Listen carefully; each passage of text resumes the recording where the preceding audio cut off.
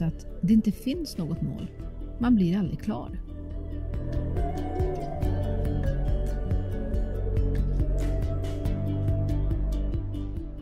Jag älskar att skriva mål.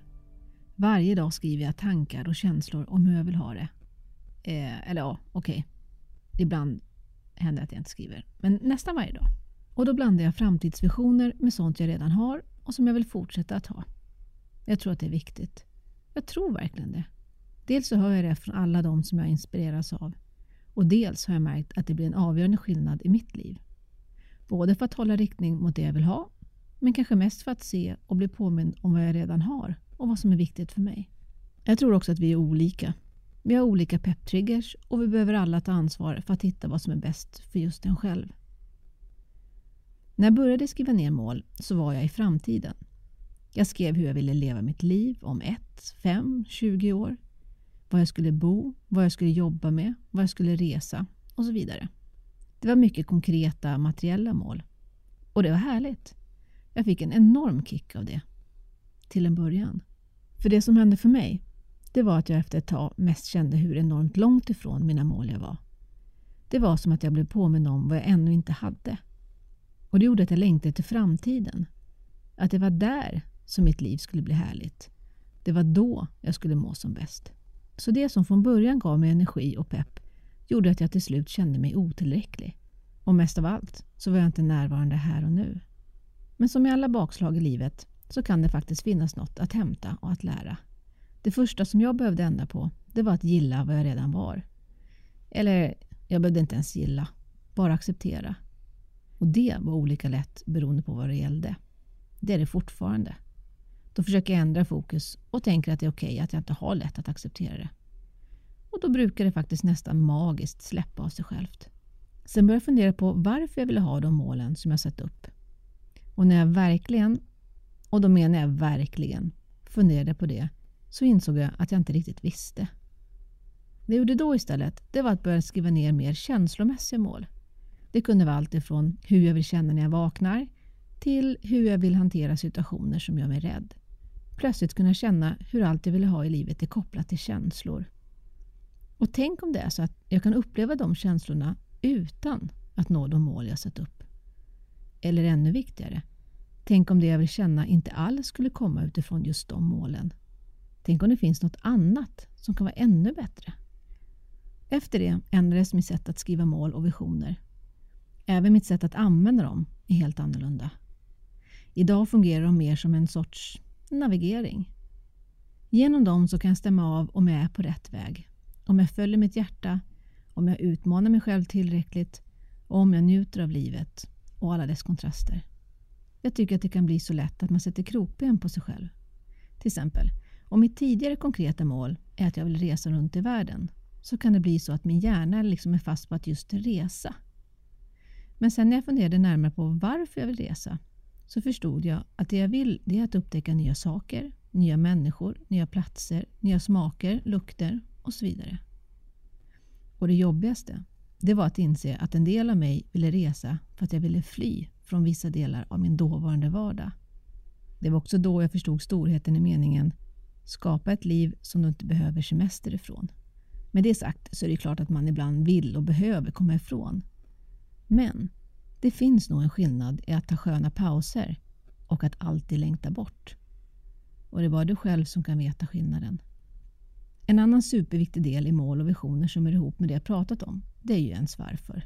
Dels för att peta ner som jag gjorde med till exempel varför vill jag resa och på så vis förstå vad det är som jag egentligen vill. Vilket ledde till en hel massa insikter som inte ens har med resa att göra. Och som framförallt visar sig att det är känslan av något jag vill ha, inte det konkreta eller materiella. Att förstå mitt varför gjorde också att jag verkligen kunde se, känna och förstå vad som är viktigt för mig. Och gör man det så blir det enormt mycket lättare att göra det man behöver göra för att nå dit. Att springa över glödande kol kan vara förlamande läskigt om man ska springa bara för att springa. Men om någon man älskar finns på andra sidan och dens liv hänger på att man ska springa över glödande kol, då tror jag att man förmodligen inte ens kommer att fundera. Det är ett lätt val. Kanske också låter klyschigt, men tänk om det är sant. Jag tror också att ens varför är en färskvara. Det gäller liksom att hålla den vid liv. Göra det till en rutin. Som att borsta tänderna. Jag har alltid hatat att borsta tänderna. Jag tyckte att det varit svintråkigt och de 2 minuterna har känts som evigheter. Så jag fuskade med tandborstningen. Ofta. Och det gick bra. Ett tag. Sen följde år av tandvärk, hål, rotfyllningar, infektioner och ilanden och många tusenlappar. Jag behövde göra ett val. Mitt mål blev att ha friska tänder. Och mitt varför? Att inte ha någon smärta. Plötsligt blev tandborstningen väldigt mycket lättare. Och idag är ju tandborstningen och tandtråd en icke-fråga. Men ändå ibland när jag halvsover i soffan och ska gå och lägga mig så kan fortfarande tanken slå mig att strunta i att borsta tänderna. Men oftast så kommer då ett blixtsnabbt minne av smärta och pengar som flyger iväg. Och då blir valet att borsta rätt lätt. Oftast i alla fall. Och det här har blivit en metafor för mig som jag ibland använder i andra bitar i mitt liv. Vilken är din tandborstning? Vilken del av ditt liv verkar och kanske till och med kostar pengar? Vad är det du behöver göra istället? Eller sluta göra? Och varför är det så viktigt för dig? Men kom ihåg också att vara snäll med dig själv. Du behöver inte ändra någonting. Du behöver inte ha mål och visioner. Det är ditt liv. Lika mycket är det tvärtom. Du kan ha precis så mycket mål och visioner som du vill. Låt inte någon annan säga annat. Och lever du bland människor som inte tror på dig så är mitt tips att inte prata med dem om det. Försök inte få andra att förstå. Det är egentligen oviktigt om de gör det eller inte. Och det tar enormt mycket kraft som du kan lägga på dig själv istället.